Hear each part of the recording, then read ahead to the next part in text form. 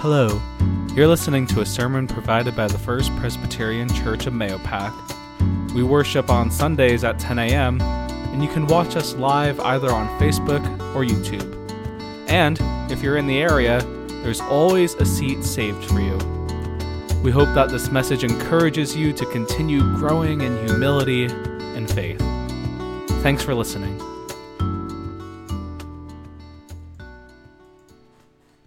Comes from Ephesians chapter 1, verse 15 to 23. So friends, listen to Paul's letter to the Ephesians. I have heard of your faith in the Lord Jesus and your love toward all the saints, and for this reason I do not cease to give thanks for you as I remember you in my prayers.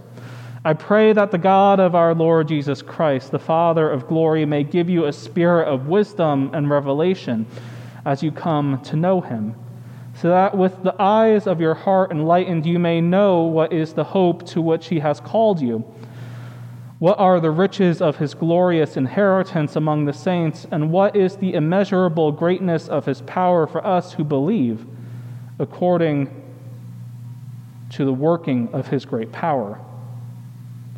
God put this power to work in Christ when he raised him from the dead and seated him at the right hand in the heavenly places, far above all rule and authority and power and dominion, and above every name that is named, not only in this age but also in the age to come. And he has put all things under his feet and has made him the head over all things for the church, which is his body, the fullness of him who fills all in all. This is the word of the Lord. Thanks be to God.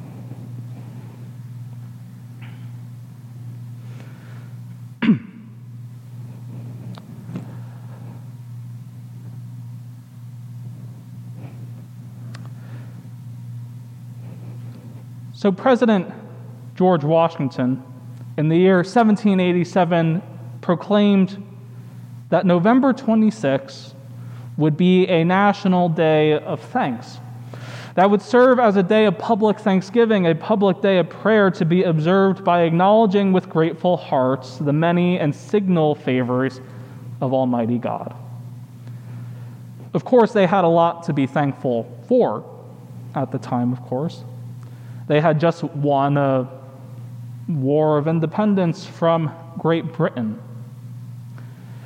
But let me stop there for a moment, and let me say that I've done a lot of reflecting this past week on what an attitude of thanksgiving looks like this year. Perhaps more precisely, I've wrestled not just with what an attitude of thanksgiving looks like, but what the practice of thanksgiving looks like as well. And if I actually know what it means to be thankful. Do you know what thanksgiving looks like in your own lives? What does thanksgiving or thankfulness look like in your life? I think we've gone a long time without stopping to ask ourselves, or I think we've gone a long time without asking ourselves if we are practicing genuine thankfulness, both in our, if you want to call it, secular and spiritual lives. But it seems like this year the brakes have been put on everything, and we've been given the opportunity to ask the question of what does practicing thankfulness look like? It's certainly a time for that self-reflection that we should take as we hope that as we come out the other side, our lives will be richer and fuller for it. As we think about things like thankfulness, the practice of thankfulness, it always seems like those meaningful things, whether it be an attitude or practice, such as thankfulness, are at the highest risk for becoming the most mundane aspects of life. And what I mean by that is that I'd say most of us learned to say thank you as a child, or maybe later on. We learn to say thank you as something you say as a response after you receive something, whether it be a gift or a gesture, kind gesture. Because, of course, we want to express our gratitude. Not doing so would be considered a little rude. But if it becomes something that just is a habit, something we just do because we know it's something we're supposed to say, well, how intentional are we being then about thanksgiving, about thankfulness? What does it look like even then for thankfulness to be an intentional practice? We should consider how we can reclaim the act of thanksgiving so that we don't take the things in life we have for granted. And in this change, this mentality, this change of our mentality and practice, we might then reconnect with the source of all goodness, life, and love. Perhaps this pathway of reconnecting with thanksgiving, with a holistic practice of thanksgiving, begins with prayer. Maybe you don't think about prayer that often except in church on Sunday. Maybe it's something you say before a meal as you gather around the table. Perhaps prayer is a cornerstone in your spiritual lives. Prayer is one way, certainly, that we can explicitly express thanks to God and thanks to one another. Though you'd be surprised at how many of us feel uncomfortable praying, especially if asked to do so for a group of people. I knew of a church where the session would, after their meeting for the following Sunday, offer what was called an elder's prayer. But everyone felt so uncomfortable doing the elder's prayer that the pastor was the one who actually wrote the prayer out and the elder would just read it.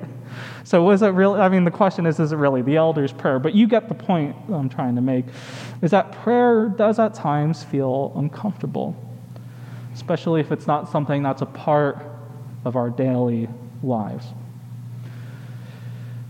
Which is, I don't know if shame's the right word, but it is a disappointment, because I don't think there is a wrong way to pray. And if we don't practice prayer, we miss out on exercising that core spiritual muscle that provides a space for us to practice gratitude, practice thankfulness, practice having a conversation with God outside the context of Sunday worship. Paul prays for the Ephesians, as we hear today in our reading. He tells them, "I do not cease to give thanks for you as I remember you in my prayers." But of course, Paul has to one-up everyone, so Paul then lists all the ways in which he is praying for the Ephesians. In our prayers to God, what is it that we are praying for? Looking at my own prayer life, I know that I have often had to check myself that I'm not just asking for things, like it's a list of sorts. This is something we all struggle with, I think. But it shouldn't be that hard. We think it shouldn't be that hard to actually pray for other people, to offer thanks. But that temptation is always there, a temptation to focus on ourselves. So how would our prayer lives be different? How would our prayer lives and our attitudes be different if we focused more intentionally on including thanksgiving in our prayers? Prayer and spiritual devotion are one part of what it means, I think, for us to develop an all-encompassing attitude of thankfulness. Action is the second part of that equation. And we already know what is required of us as disciples of Christ. On this day, we pay particular attention, if you are a church liturgical nerd such as myself, that we pay attention to the theme of Christ as King. And it's fitting to reflect on how we might physically, spiritually, offer something back to God, who, as Paul says, put all things under his feet and has made him the head over all things. Our response to make manifest the works of God in the world, to bring about truth, justice, love for one another, make our communities a more loving and just place. Our response to make those things manifest should be driven by our attitude of gratefulness. It should be driven by thankfulness, not a sense of forced obligation. It's from our sincerity, then, that our practice of thanksgiving is made whole. That's why we offer our time, our skills, our physical resources to this community of faith. Sure, there are plenty of other amazing organizations out there that also deserve our time and our talents. But we set aside a portion of our energies, a portion of our possessions, as an offering to God, as a means of expressing our thanks and to carry on in the good works that take us beyond Sunday worship. Thanksgiving requires us to grow from inside and outside. That's why I think even though Thanksgiving will look different this year for many, it is still a day where we can pause, where we can take that slow breath in and let it out.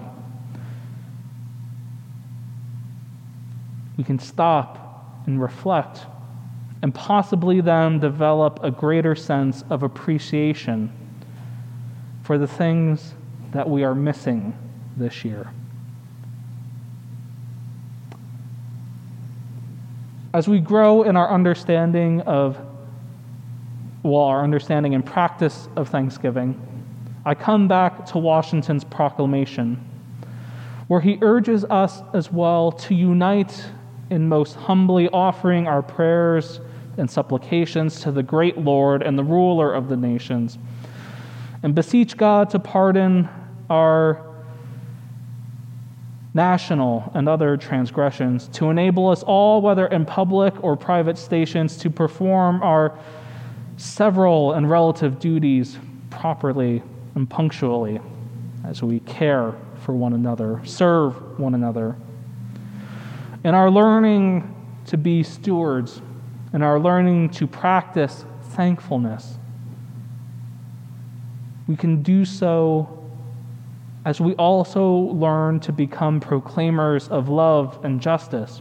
And in our learning to be caretakers for one another, we live into the kind of thanksgiving that places Christ at the center of our hearts and lives. May we practice thanksgiving this year. May we actually take the time to practice thankfulness. So, what are the things in your life that perhaps you have never offered thanks for? And how will you cultivate a practice of thanksgiving, a practice of thankfulness this year and next? So let's take a moment then to reflect on what it is we are thankful for, so that it inspires us to practice a holistic attitude of gratitude. Don't know if I meant for that to rhyme. To Christ, who makes all things possible. Amen. Thanks again for listening, and we will hold you in prayer as we head into a new week. If you'd like to learn more about our church and ministry, or if you'd like to learn how you can support us, you can visit our website at mayopackchurch.org. Until next week, God bless.